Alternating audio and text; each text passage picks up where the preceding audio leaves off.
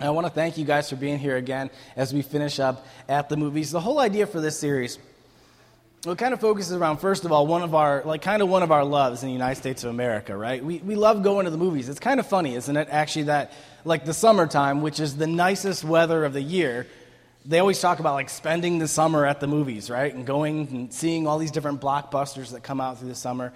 But we just love going to the movies. There's something fun about it, that experience of going and being part of it, sitting in the dark, watching this movie. And these movies, they kind of like, they touch us. It's like our modern day communication, that these stories, and they inspire us, or they challenge us, or they scare us, all these different things. But we love the movies. So the idea for this is that when we start walking out our faith, when we start kind of opening our eyes to the world around us in regards to faith, we don't just see it on Sunday mornings. We start to see it throughout the rest of our life. And things that we do in places, things we see, we begin to see these spiritual things inside of it. And that's what this series is all about, that even as we go and we might watch a movie, we begin to see little details in it that are like, wow, that reminds me a lot of this in regards to faith. And that's what it's all about. We start seeing these things hidden in there. Sometimes they're things the director intended. Other times, the director didn't intend it at all. They're things that we just notice. He didn't even expect that was going to be there, but that looks exactly like blank in our faith, whatever it might be. So when I was young, my mom forbade me from seeing horror movies. She said, Cameron, you are not going to see horror movies. From a very early age, right away, you're not going to watch horror movies.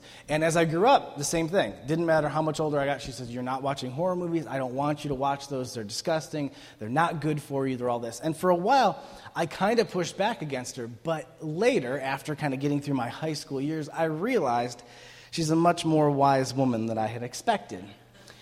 I remember that we got out of high school and we were playing Ghost in the Graveyard in Troy Grove. Anyone play Ghost in the Graveyard back in the day? Oh, man, that's like small town fun right there, isn't it? You don't have anything to do. Let's go run around in the graveyard and chase each other. But I remember that we went to play, and our house is right next to the graveyard, so you go kind of through there, through the yard.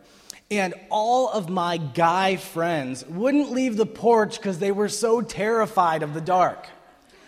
They're all like a bunch of little girls sitting on the porch, like little girls, like crying, like, did you see that? There was a shadow out there. I don't know if I'm like, dude, it's Troy Grove. There's no one here. The graveyard's empty. They're all dead. Don't worry, right? And I realized that I had so much less fear than those friends of mine because I had never flooded my brain with all these scary, fearful thoughts.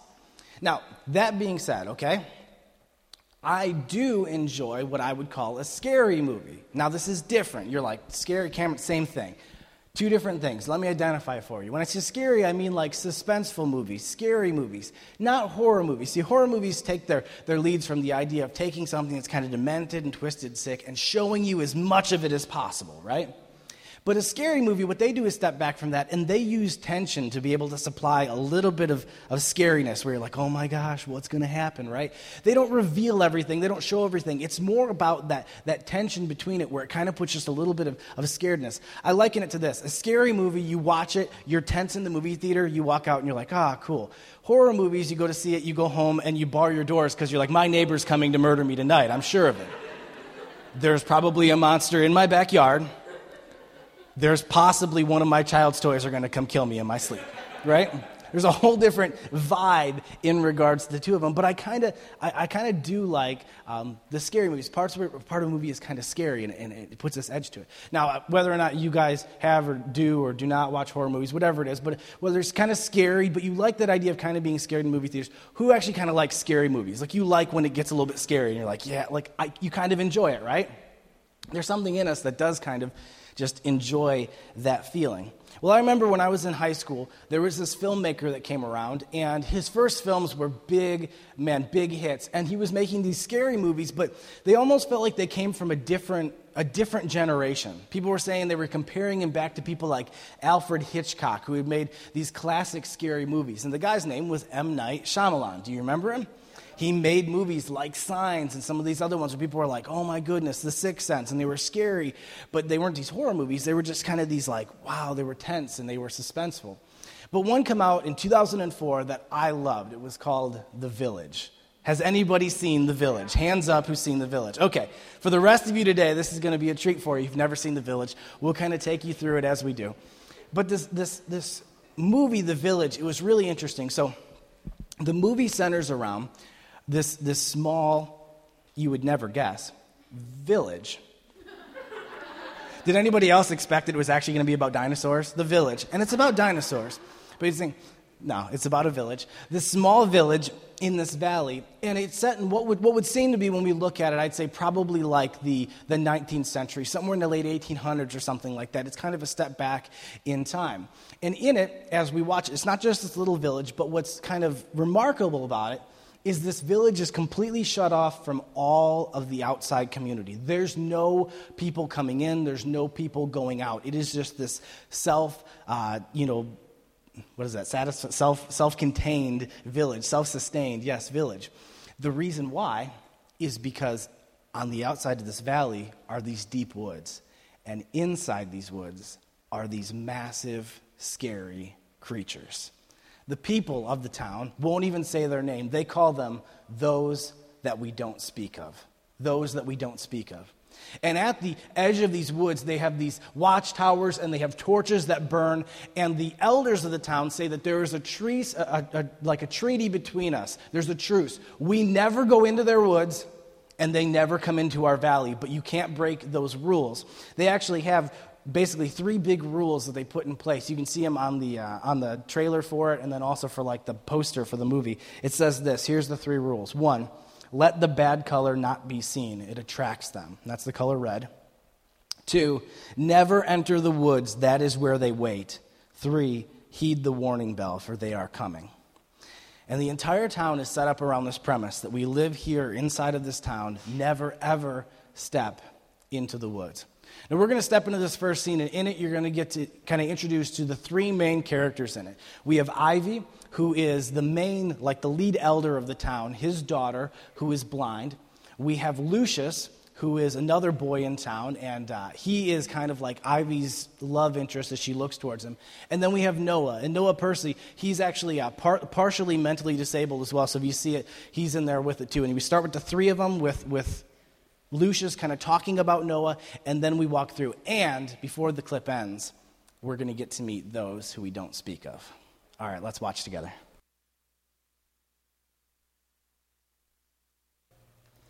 So in this first scene, we get introduced to those that we do not speak of, but maybe even more interesting, we get introduced to this love between Lucius and Ivy. Did anybody else cringe? Was anyone else getting tight at that moment with her hand out into the darkness? Anyone else tighter, hands clenched? Okay, breath, right?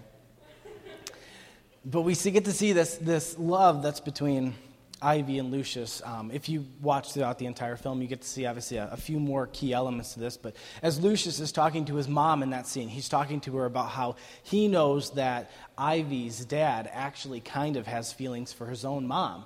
And she says, how would you know this? And he says, it's because he never touches you. And that was reference to it a few minutes earlier. Ivy had said to him, it's interesting how when we were kids, you used to hold my hand, but now you won't. And it's because he's embarrassed at his own feelings, because he really does love Ivy, but he doesn't know how to be able to say it. So saying that to his mom reveals even more the fact of how much he really, really cares for Ivy. And we see, obviously, Ivy's love for Lucius, the amount of trust and the amount of hope in Lucius, that she really did believe that there's no way that he would allow her to be left without him being there to guard over her and watch over her. That moment of her standing with her hand out in the air is the perfect picture of the fact that love is more powerful than fear. Love is more powerful than fear. And fear is a strong, strong force. But love is even more powerful. It reminded me of words that the Apostle John said one time in one of the letters he wrote. This is what he said one time, kind of speaking of the idea of love and fear. He says this in 1 John 4:16-18. We know how much God loves us, and we put our trust in his love. God is love, and all who live in love live in God, and God lives in them. And as we live in God, our love grows more perfect, so we will not be afraid on the day of judgment. But we can face him with confidence because we live like Jesus here in this world. Such love has no fear, because perfect love expels all fear. If we're afraid, it is for fear of punishment, and this shows that we've not fully experienced his perfect love. You know, the main thing I want to talk to you about today in this message based off of a scary movie, is love. You probably wouldn't have guessed that, right? I mean, a scary movie, what's it going to be? It's going to be about love. Not a romance movie, but that's what it's about. Love can mean a lot of different things, because the problem with love is it's just a word.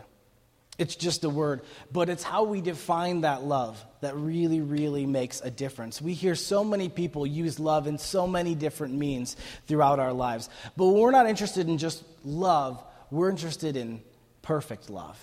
We're interested in the true root of love. This verse, it says, God is love. That means that the very source of perfection, the source of where something comes, is where it's most pure. That's where it hasn't been derived. It hasn't been changed. So if God is love, if he's the very source of love, that means that the most perfect love is found inside of him. That if we want to see perfect love, that's where we want to go to learn about it, not after it flows through many different streams and tributaries and into our own hearts or into people's lives. We want to go back to the source to be able to understand that. God is love, but the problem is, love is not God. See, that's what our world is trying to push right now, is the idea that love is God. Love is God. No, love is a word. See, the problem is people will say, love is God. It's just all about love. It's all about love. But we have to kind of step back from that, because you say, well, but what do you mean by love? And they'll say, well, I think that love means, and you say, okay, well, stop right there. Then you're God, because you're saying you get to define love. So when we say God is love, what we're really doing is we're making ourselves God, because we say we get to define love, and then we say that's the most important thing. God is love, and he's the source. So if we want to understand perfect love, if love is this powerful force, we need to go back to the source of that love, which is God. We're not just talking about romantic love. We're talking about a deep, caring, passionate love. Jesus said this once when he's talking to his disciples, kind of explaining love. He explains it this way in John 15:13. He says, "There's no greater love than to lay down one's life for friends."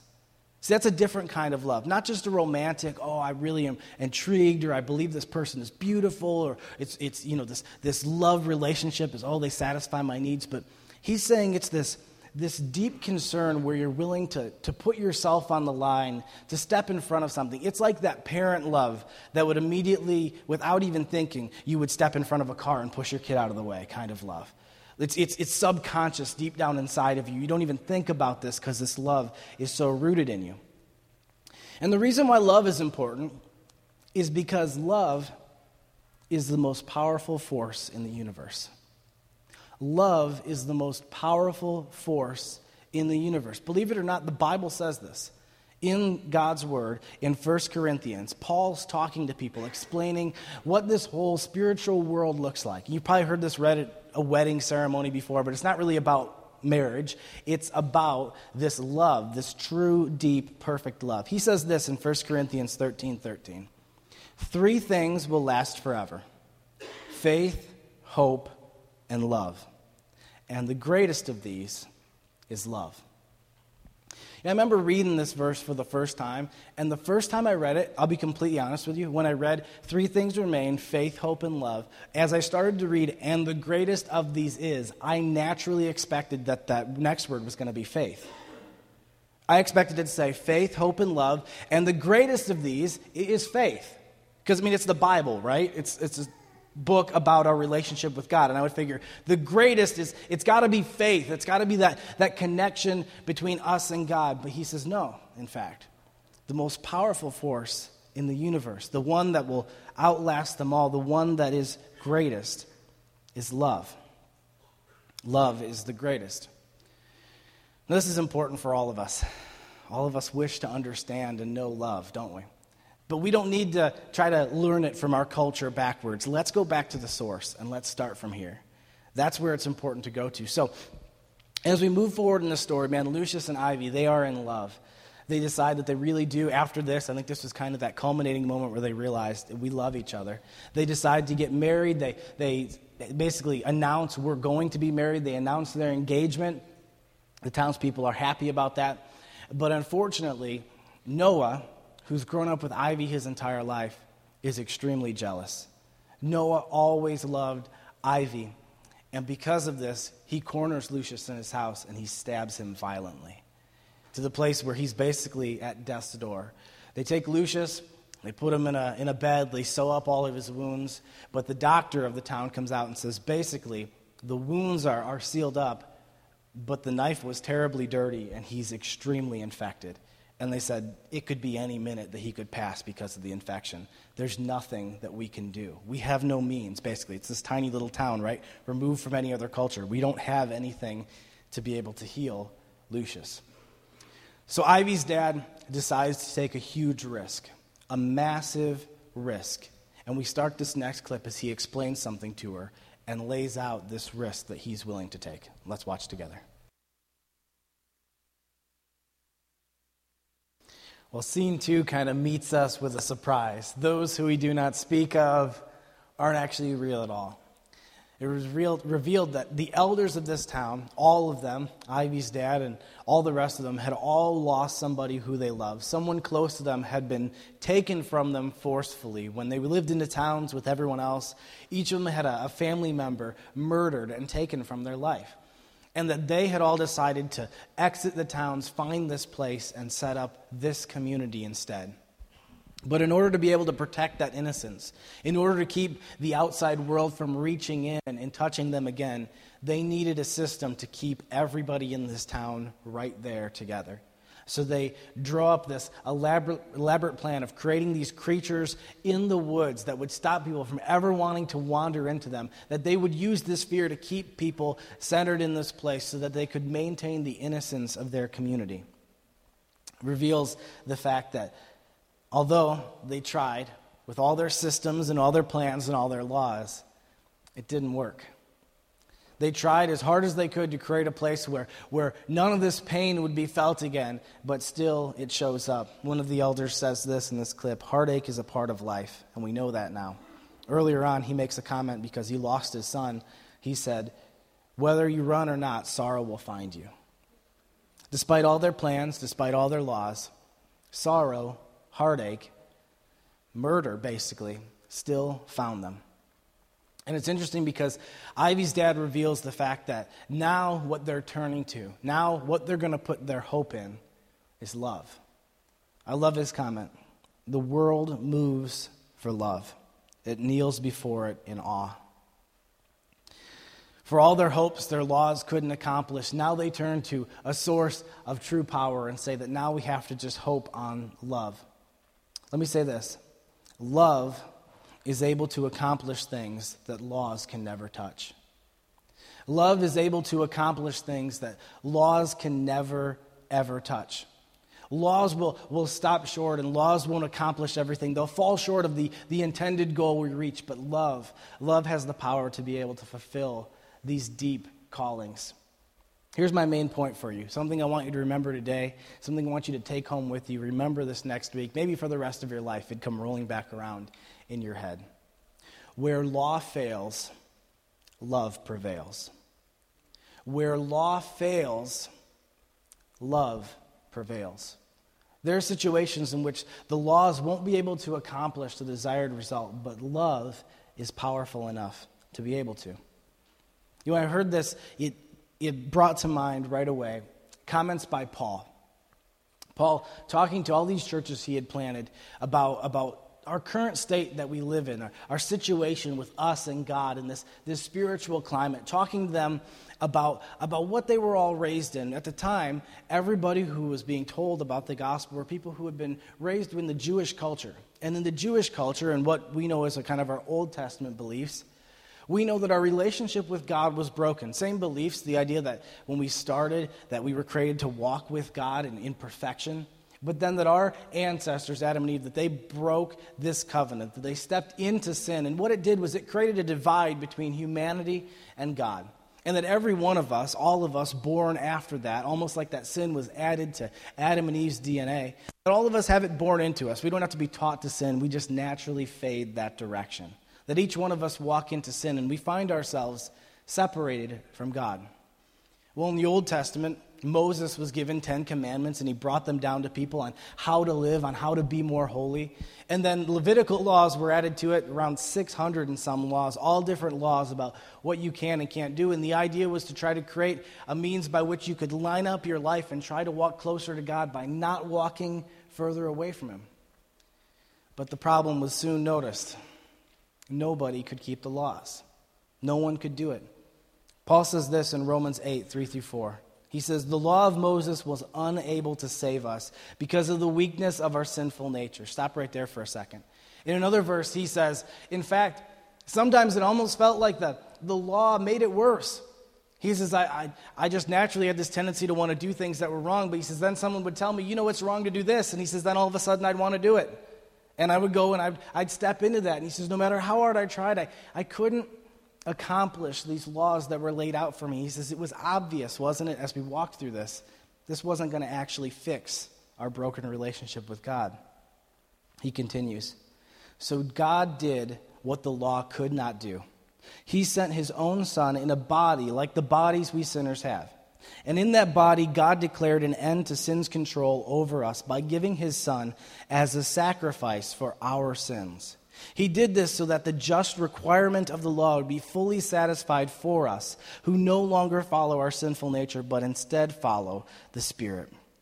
You see, that relationship that was broken, and this law that was lined up, if we could do all these things that we could get closer to God, he says it was obvious none of us could get back to God. None of us could fix that relationship. That the law fell short, that law failed to be able to accomplish this. But he says, but then Jesus showed up. And Jesus came, and he came to this earth, and he lived this perfect life. And basically, it was as if he had taken the test that had been put in our hands of, here's all the laws you have to follow. Here's everything you need to do. And it's like Jesus took our test, he filled in all the answers with the right ones, and then wrote our name on top of it and turned it in. And he says, 100% for you. That he successfully accomplished the law for each one of us. That it said that he lived this perfect life. And then when he died at the end of his life, he had never sinned, so there was no possible way for him to die. So when his life was demanded of him, he took all of our sin, which needed death, and he paid for it with his death. That he both took our sin away from our lives, and then that he gave us his perfect righteousness, the completion of the law, by taking that test for us. You see, the law had failed, but love prevailed. Romans 5, 8-9, Paul says, but God showed his great love for us by sending Christ to die for us while we were still sinners. And since we've been made right in God's sight by the blood of Christ, he will certainly save us from God's condemnation. We live in this reality that the law failed to be able to bring us back to God, but love prevailed. That Jesus came and he paid for all these things, and it restored this relationship with God that we can have with him, that we're brought back into that place where we can have deep community with him, and that when we die, we can enter into a relationship with him into eternal life. And where law fails, love prevails. Let's finish watching up the end of this movie together, some of the last few clips of this movie, and then I'm going to go ahead and wrap up the message as well. So we step into this next, just some of the closing scenes of what's happening as the movie comes to a close.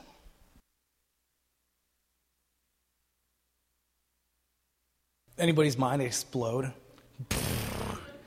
Or maybe still kind of foggy. What's revealed at the end of this movie is not only were those that we do not speak of farce created by the elders, but in fact their entire culture was a lie. That the elders were all people living in modern times, would have been the 1970s, that each of them had lost friends and family, and they had decided to not only remove themselves from culture, but to step back in time hundreds of years to a place where they thought innocence resided. That they took and they lied and just built the entire culture hundreds of years behind. Covington Woods, this village, is a picture of religion. It's a picture of religion that we see in our modern days as well, too. You see, religion is about a bunch of laws, a bunch of rules, a bunch of constructs that are supposed to keep us hemmed in enough where it keeps us safe, or it keeps us holy, or it keeps us protected from this outside world. But the problem is, laws fail. The problem is that religion falls short. Laws fail. Here's the reality. Religion is laws that lead to lies. But Jesus is love, which leads to life. Religion is a bunch of laws, and what it leads to in the end is lies. A false sense of security, a false sense of believing that we're holy. But in all reality, it's just this smoke and mirrors. But Jesus is love, which leads us to true life. In this movie, we have Lucius, and all the laws that were there didn't actually keep him. They couldn't fix the problem. Love was the only thing that could prevail. For you and me, each one of us today, we are Lucius in this story. Each one of us, every one of us have an infection deep down inside of us that we can't fix. Just as the Bible talks about this idea, Paul talked about it, and if we go back to the very beginning, that all of us were born with this natural tendency and bend towards sin, and all of us walk into it in our lives. And we have this infection of sin deep down inside of us that we can't fix, no matter how hard we might try.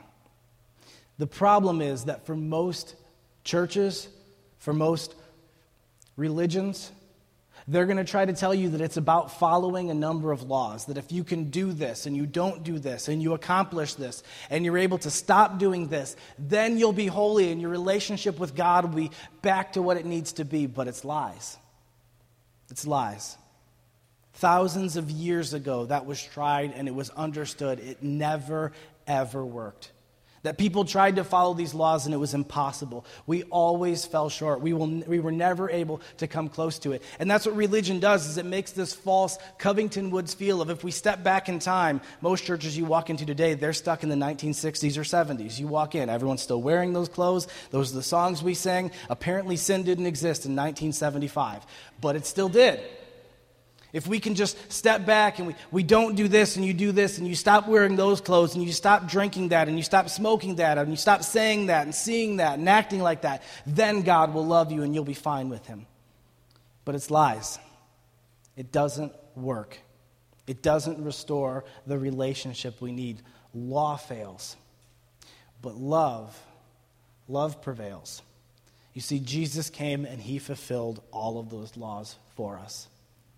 He came because of his great love for each one of us. Just as that love that I talked about at the beginning, that love where you would step in front of a car and push your child out of the way, that Jesus did the exact same thing for us, that he loved us so much that he came and he pushed us out of the way and took our payment, that he was the one who died in our place because of his love for us.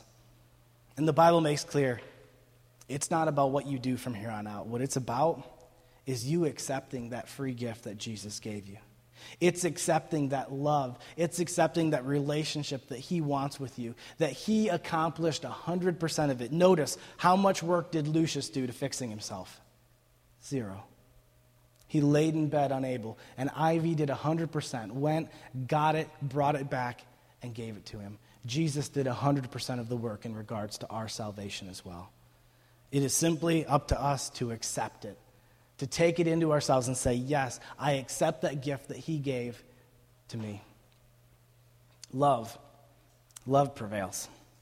I want to give you just an opportunity real quick. Would you close your eyes just for a second and bow your head? Just so it's just a moment alone. Let the person next to you just have their moment too, so that you're not interrupting someone else who's next to you. Just let them kind of have their moment and you have yours right now. And no one's looking around. It's just each of you alone right now with God. There might be some of you today that you never realized that God loved you this much. You never realized that he cared so much that he was willing to come to die in your place to fix this relationship that was broken. You always kind of knew it was broken, didn't you? In the back of your head, you always kind of felt that gnawing that I'm not really a good enough person. I don't really have it figured out enough for God to really, really want to be close to me. But you never really knew how that could be handled. Maybe for you, maybe it was even that you stepped into religion. You walked down that path maybe for a few years. Maybe it's been your entire lifetime that you thought, if I can do this, if I don't do that, if I stop saying that, if I start acting like this, then surely maybe God would like me again. Maybe God would love me and he'd accept me. But you know, don't you? No matter how hard you've tried, you always fall short of those laws that you try to put into your life. You know that it didn't fix it. It didn't bring you closer. If you say, listen, I don't have this all figured out. I don't understand everything about the Bible. I don't know what I believe about blank or about this, but I need Jesus' love.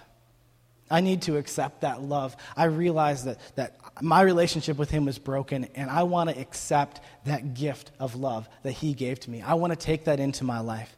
If that's for you right now, you know it's you. You can feel the Holy Spirit touching your heart right now. You can feel almost as if someone's pushing you forward and saying it's you. I'm going to count to 3. When I do, I just want you to lift up your hand so I can see you, so I can pray for you. No one's going to be looking around. It's about you and God. When I count to 3, you shoot your hand up. 1, 2, don't miss it, 3. Go ahead, shoot them up. I see you. Anyone else? Yeah, I see you. Shoot them up. Keep them up for a second so I can see you. I see you. Back here, I see you. I see you. 1, 2, 3, 4, 5. Anyone else today? 6. Yes, I see you. I see you. You can put your hands down. Now let's pray with these people. For you that are raising your hand and you want to take this step, I just want to pray with you, just a quick prayer. It's not some sort of magical prayer, but it's just about us moving our heart in the right direction. I want you to repeat this prayer after me. And for all of us that we've said this prayer before, let's join in with them and let's kind of echo what they're saying right with them, okay? Just say this prayer with me. Lord Jesus, I'm sorry for my sin. Thank you for dying in my place. Please become the Lord of my life. In Jesus' name, amen. Amen. You can open your eyes. Man, for you, 5, 6, 7 people, man, God bless you. Amazing today. You took that step. I'm telling you, it's going to be the best step that you're ever going to take in your life. I know that it's a big one, but it's going to be the best step you ever take. What I'd love for you to do before you leave, and stick around for just 1 second. I got one more word for all you guys, but for you who took that step, I'd love for you to stop by at Guest Services, get a What Next packet, fill out a Yes Jesus card. It's something to remember this day, that you write it down and say, today was a big day for me. It was a day I took a step. For the rest of you, I have another word for you maybe that said, you know what, I've been with Jesus for a long time. You know, there is going to be a tendency for each of us, even though we've accepted this love, to begin to lean back on laws again in our life. We can begin walking down our faith, and after a while, we can begin feeling as though maybe God owes us the relationship he has with us because of what we've done or where we've gone or where we go on Sunday or what we do or what we don't do. But we have to remember ourselves that law fails. Love is what prevails. And we need to walk in this day by day. If you have a relationship with Jesus and you're walking this out, you need to step back from laws, because that is what so many of us do, is people will take and they'll scream and they'll yell and they'll claw about laws. We need to realize that laws fall short, but love is what prevails. So here's the question I need you to answer, and I need you to continue to ask yourself. This isn't mine. I'm not this genius. I stole this from another pastor, but I'm going to give it to you, okay? So just don't think Cameron's a genius. Someone else, okay? This is the question that needs to echo through your heart. When you come to a hard circumstance, when you come to dealing with someone, when you come to doing something, this question needs to come through your head. What does love require me to do? What does love require me to do? If you answer that question, you'll always answer it correctly. All right? God bless you. I hope you have a great week. Thanks for being part of At the Movies. Come back next week as we start How to Wreck Your Life in 21 Days. And if you're new here, come on out to Welcome to Acts. Thank you so much.